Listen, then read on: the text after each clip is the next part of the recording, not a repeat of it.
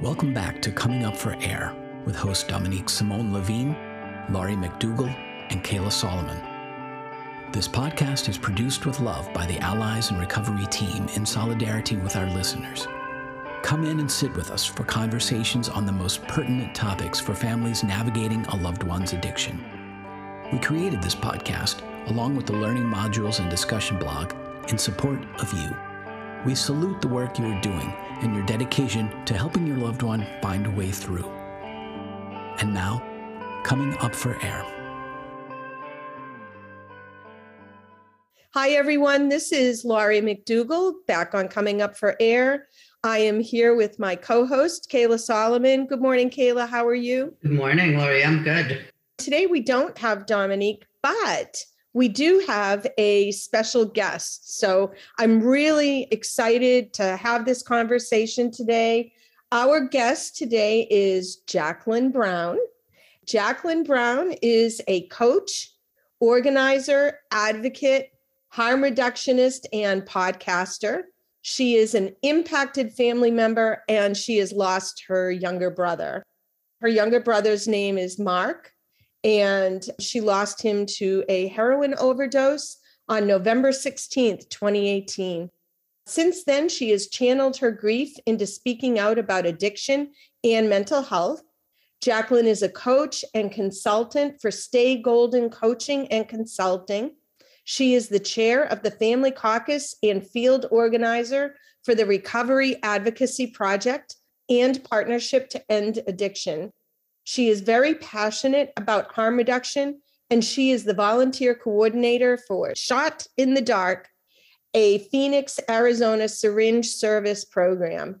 Additionally, Jacqueline is host of Dark and Enlightened, a podcast with open and honest conversations about dark and stigmatized topics. Welcome, Jacqueline. Hi, how are you both? Good. So good to have you.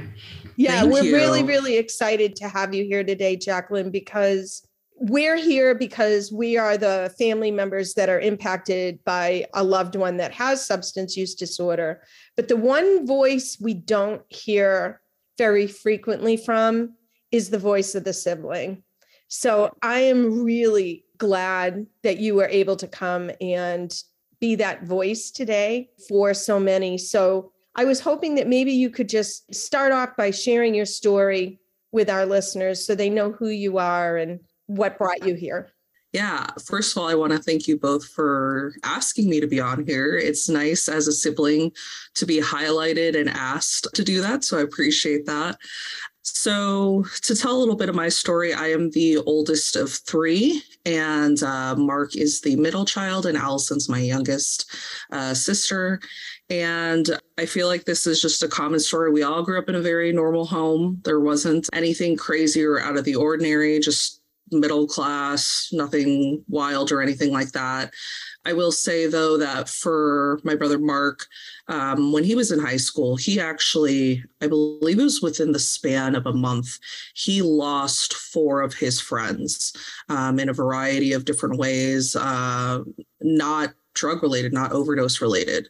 So even in high school, I think we talk about this a lot, is that trauma is usually the root of a lot of people's substance use. So definitely that's where I can, in my head, reflecting back, see a point where trauma first started to show up. But in 2010, he was involved in a car accident where he was hit by a drunk driver and he was ejected from his vehicle. He was in a wheelchair for about 2 months after that. And they gave him, of course, all the oxycodone he could want. Something that I actually found out recently is that my brother had been kind of experimenting with opioids or just different drugs before that. It wasn't anything that was full blown, but this accident like really kind of pushed it over the edge. And as time went on, I didn't know about his substance use until a friend of his called me, which I'm really grateful that his friend did reach out. But in the same sense, it really paralyzed me. Like, I'm not going to lie about that. When I was told that I think he has a problem, this is getting really bad, I didn't know what to do. at the time, nobody, this is what, 2011, 2012. So it wasn't necessarily a big topic that people talked about. And additionally, I didn't want anyone to view my brother or view our family in a bad light. So we talk about fight, flight. I totally froze because I didn't know how to approach it. I didn't know if he would be offended. So there would just be times that I would just text him and check and go, hey, how's it going? And he'd be like, oh, I'm doing good, just responding like normal. So then I thought, maybe it's not that bad because he's responding to me. It eventually got to a point, though, where it did start to get bad. And my sister and I were actually the ones to bring it up to him. And I will say, as the big sister, I don't know if this is the dynamic in every family, but you're also kind of parent number 3. So I was carrying a lot of this. I had not told my parents yet. And for me to kind of like hold this secret was a lot. And when I did tell my parents, because they also kind of started to notice things, I'm like, well, let me talk to him first and, see what we can do from there. And I remember going into his room. All the shades were drawn. He was sitting on his floor, and me and my sister sat on the floor with him. And I said, we know that you've been using drugs. And he just flat out said, I don't want to be like this. Like, I don't want to be addicted. I'm really trying hard to stop. I think I've got a hold on this, and just give me some time. And at that point, who am I to say anything else? I don't know anything about drug use. I don't know anything about relapse, recovery. I don't know anything about this. So I'm like, all right, I'm just going to take you for your word because I don't have anything else to go from there. But as time went on, as we all know, it continued to get worse. And the worst thing that we probably, which was my idea, because watching on the media, you watch intervention and you think, oh yeah, this looks really easy. Like, obviously someone, if confronted with you need to leave or go to treatment, they will obviously pick treatment. That was the dumbest idea ever, because I told my parents, I said, let's give him an ultimatum. And that ended up being probably one of the worst conversations I've ever had in my life, because as you may have experienced, both of you, when you confront someone with their substance use, it was just deflecting blame. Well, you did this, and remember you did this, and it turned into this version of him I'd never seen in my life. And me and my brother were extremely close. We had never, the things we would fight about were, what are we going to watch on TV? Or it's my turn to play on the Nintendo 64. We never fought over anything big. So to have this happen, I literally called out of work for days because I was so overwhelmed and broken over what happened. He chose to leave to go live with friends. He's like, you guys don't understand me. Rehab's not going to work for me. You don't know anything. And again, back then, the only options were, if you were to Google, detox rehab. So I'm thinking, all right, you know what? I need to step back for a bit because this is destroying me. And as time went on, he ended up getting to a place of recovery on his own. And I remember we met up for dinner and he's like, I'm in a really great spot. I haven't used, and I want to say it was maybe a month or two. I thought, this is fantastic. We're all done, and I see everyone's face like, nope, you're not. Yeah, right. Yeah. When you're in a situation like that and you haven't experienced that around you in your life, there's nothing else I have to go off of. Right. You don't know. You don't know. You have no idea. So you believe it. Yeah. And, as we all know now, it's just this constant cycle.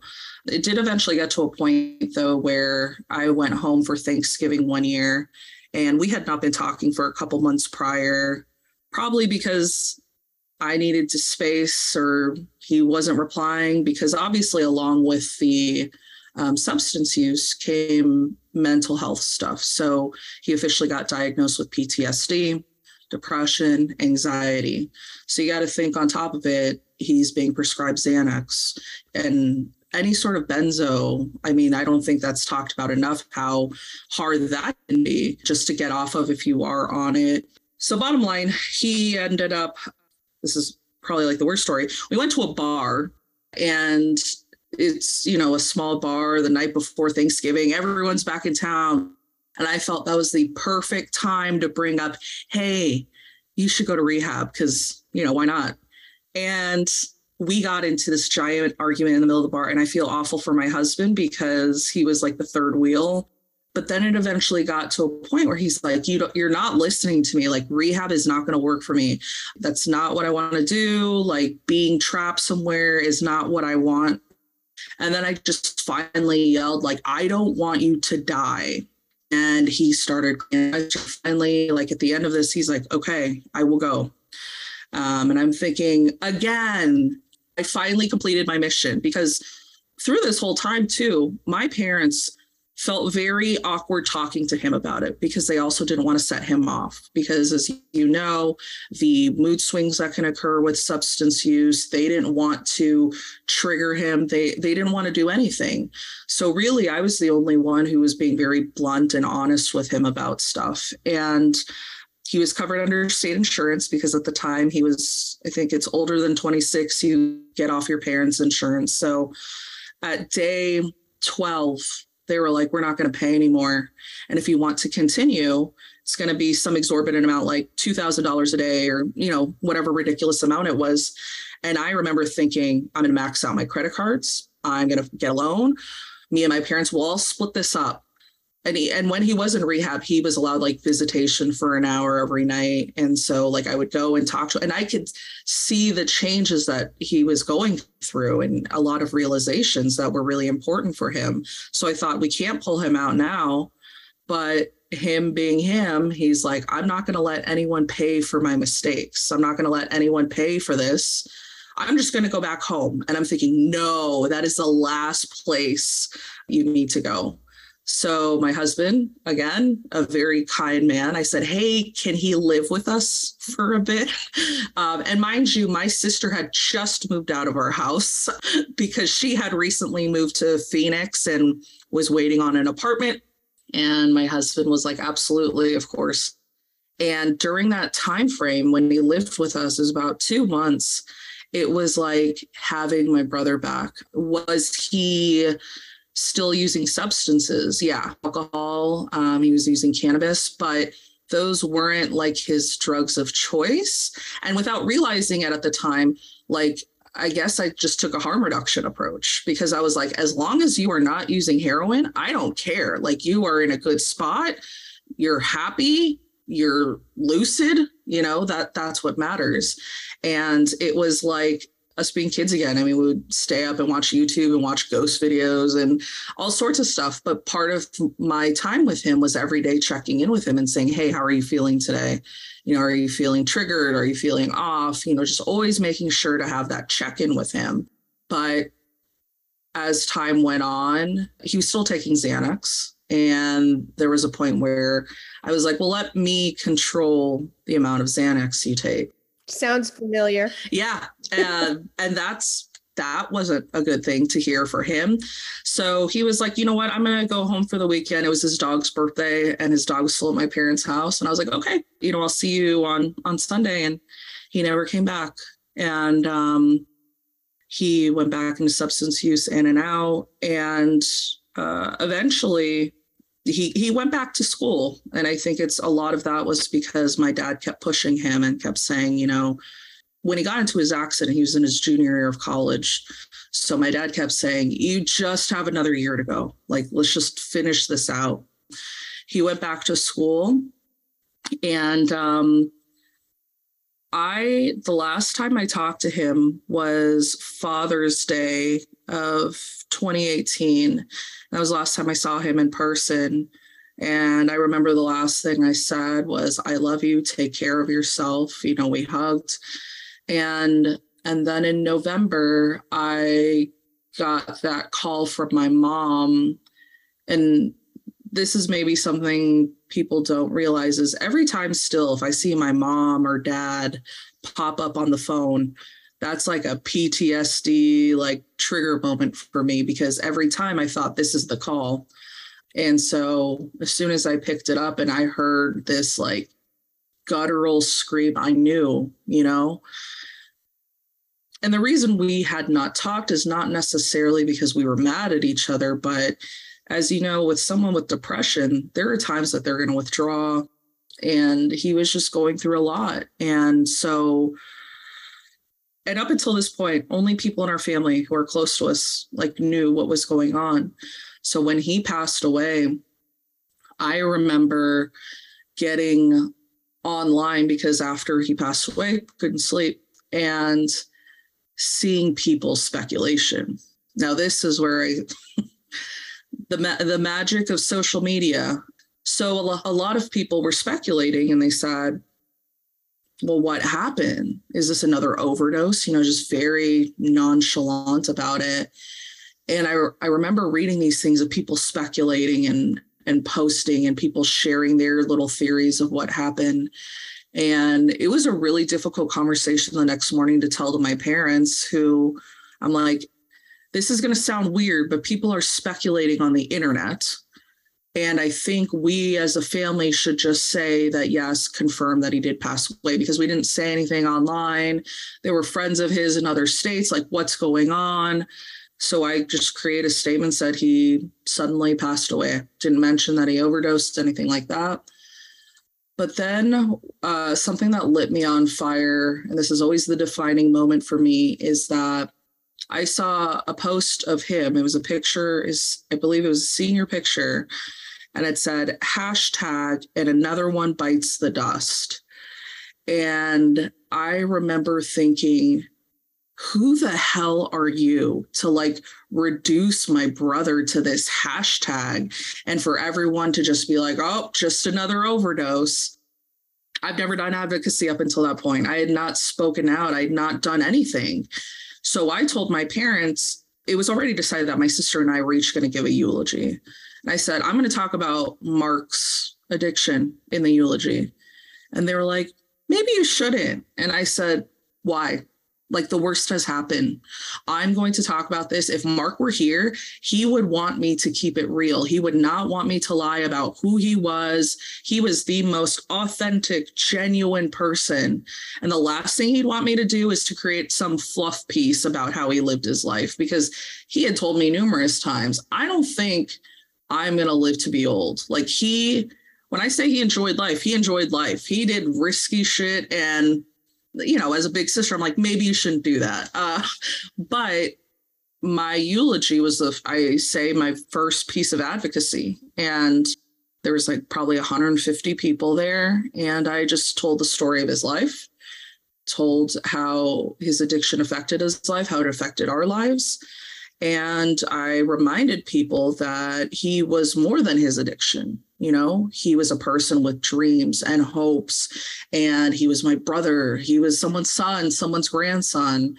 And I remember after that feeling like there was this weight that was just lifted off me. And there were people that came up and said, I don't know if this is inappropriate to say, but that was a really good eulogy. And I remember thinking, it wasn't it? Like, I wrote this on the most sleep deprived, emotional, like the worst point of my life. I wrote this, and it was perfect in my, like, to this day, I say that's my best piece of advocacy. But still, if you didn't go to the funeral, like, this is one of those weird things. If you didn't go, I didn't share it online. And I waited a few months because I just needed time to kind of process what had just happened. It happened right before Thanksgiving, right before Christmas, like the worst. And to this day, I hate that time of year. And once time went on, and on my birthday, I actually posted my eulogy, and I said, look, I've been very quiet about this. This is the best way for me to explain what happened to my brother. And from there, I started to become open and wrote blog posts, op-eds. And once it hit the 1 year mark, I did some work with Shatterproof, and they asked me to speak at their Los Angeles 5K event. We're originally from LA. We're from Santa Monica. This event was a week before the 1-year anniversary of his death. In my head, in the movie story head, this is going to be such a beautiful thing. I'm going back to our hometown. It's right before his anniversary. This is going to be so healing. I give this speech. It's great. Afterwards, I feel terrible because up until this point, I had been running on fumes, trying to just have everyone remember my brother.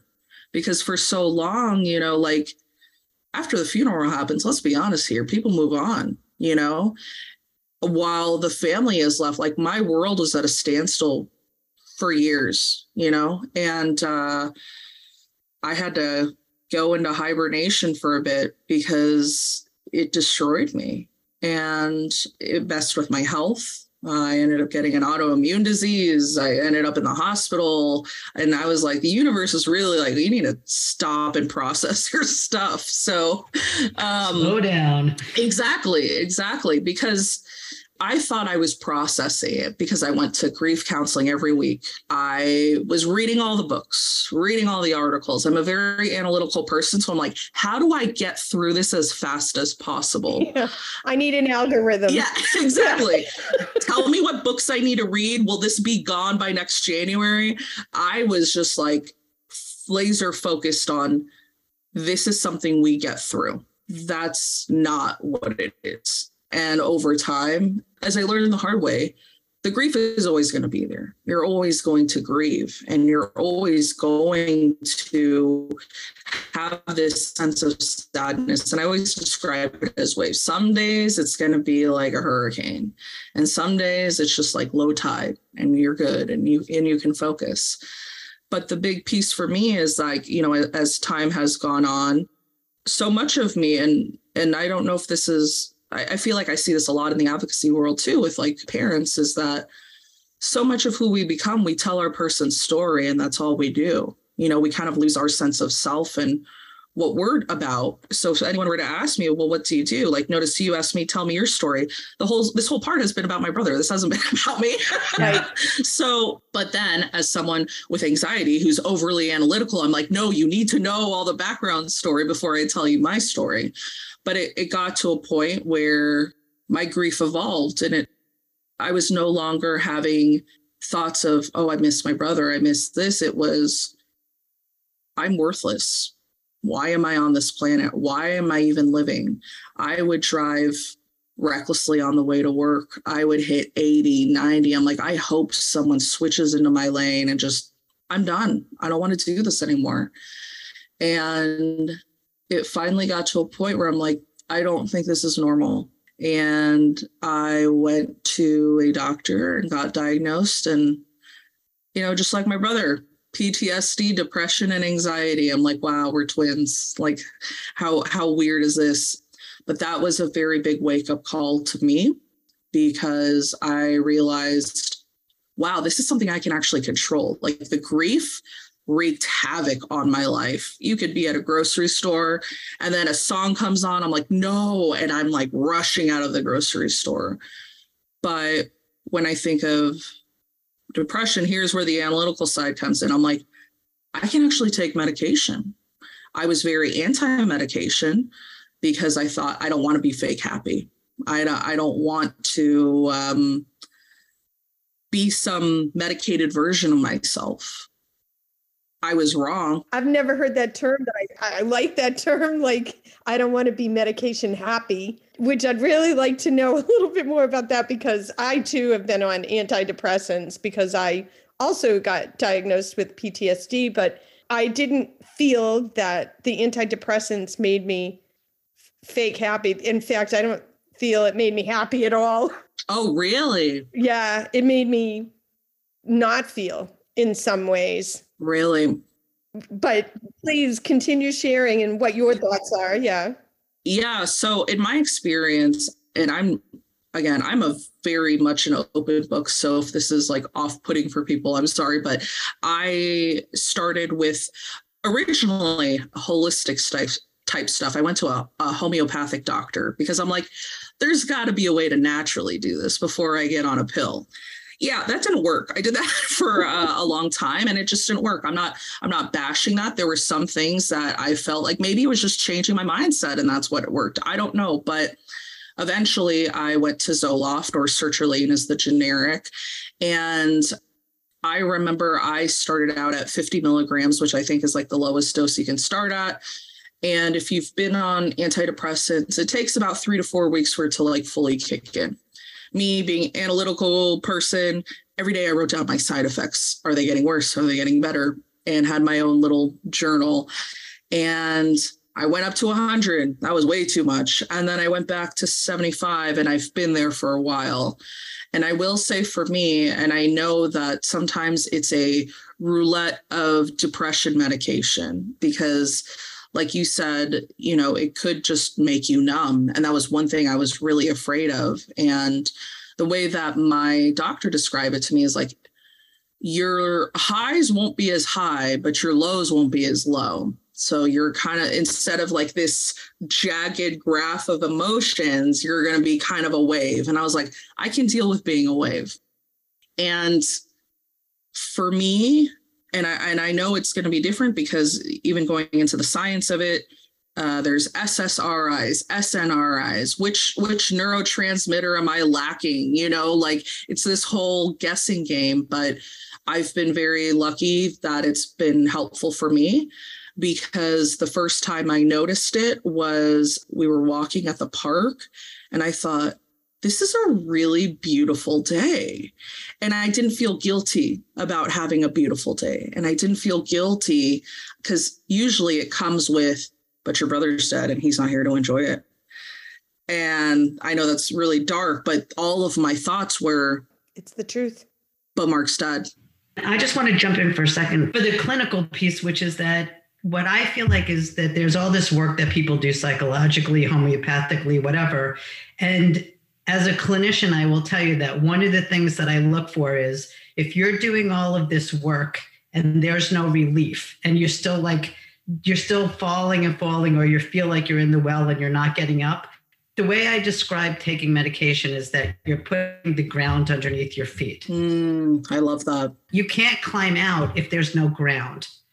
And so what the medication does is it creates the ground for you to stand on to do the work. The work does not stop with the medication. Yes. The work starts with the medication. And so if you can't work on yourself because you can't get any kind of purchase or foothold, you take the medication and then you continue to do the work or do it in a different way. Exactly. And that's such a great way to put it because I would always joke around like, I'm just in a crypt. I'm just in this hole. I'm never getting out of here. It's fine, whatever. But like you said, it provided like this stability for me to where here I am practicing all the things I should. I'm going to therapy. My grief counseling has now evolved into therapy. I'm doing all of these things and I'm being very healthy and I'm being open. Why isn't this working? And the medication for me was the missing piece. And I understand medication is not going to work for everyone, but for me, it has helped me tremendously in the sense of being able to get to these next steps of healing, so to speak. One thing I will say is that a lot of people, when they see you in a good spot, now this is the other side of it, when they see that you're doing better, then they kind of make the assumption like, accepted his death. No, I have not accepted his death. Or they think like there's a finality, like it's so beautiful how you've been able to kind of have this closure. No, I don't have closure either. I think that's a big misconception because if I'm smiling, and this is the juxtaposition, if you're doing really bad, which I was very obvious, I'm not doing well, people kind of backed away because it's uncomfortable. But when I'm doing really well, everyone's like, it's so great to see you happy again. I'm so glad you have closure. No. Like it's my antidepressant. Let's be honest here.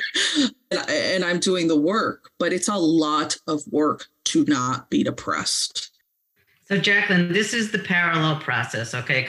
And the person who's using, because that's the same thing. oh, you're in recovery. Oh, look at you. You're doing great. And you're at this stage in your recovery and you're taking meds and you're in therapy and you've gone to rehab. End of story. Yep. That's why we all laugh when you're like, okay, he goes to rehab and it's done. Right. It's like, there's no done. And right. I feel like what you're saying, which is really, really important, is that all of this is a process and there's no ending. There's no closure. There's no there. It's just this. What happens is it goes in waves. And to me, what progress means is that you're increasing your functional level, so that when things are difficult, you have more ground to stand on.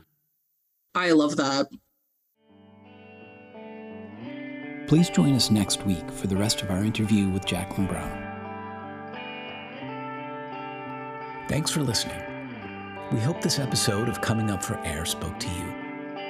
If you're listening in today on a podcast platform that isn't the Allies member site, please take a moment to give us a 5-star rating. This helps others find the show more easily. If you have a suggestion for a new topic or a guest for the show, please reach out through the Contact Us form on alliesinrecovery.net. Special thanks to our hosts, our guests, and our production team.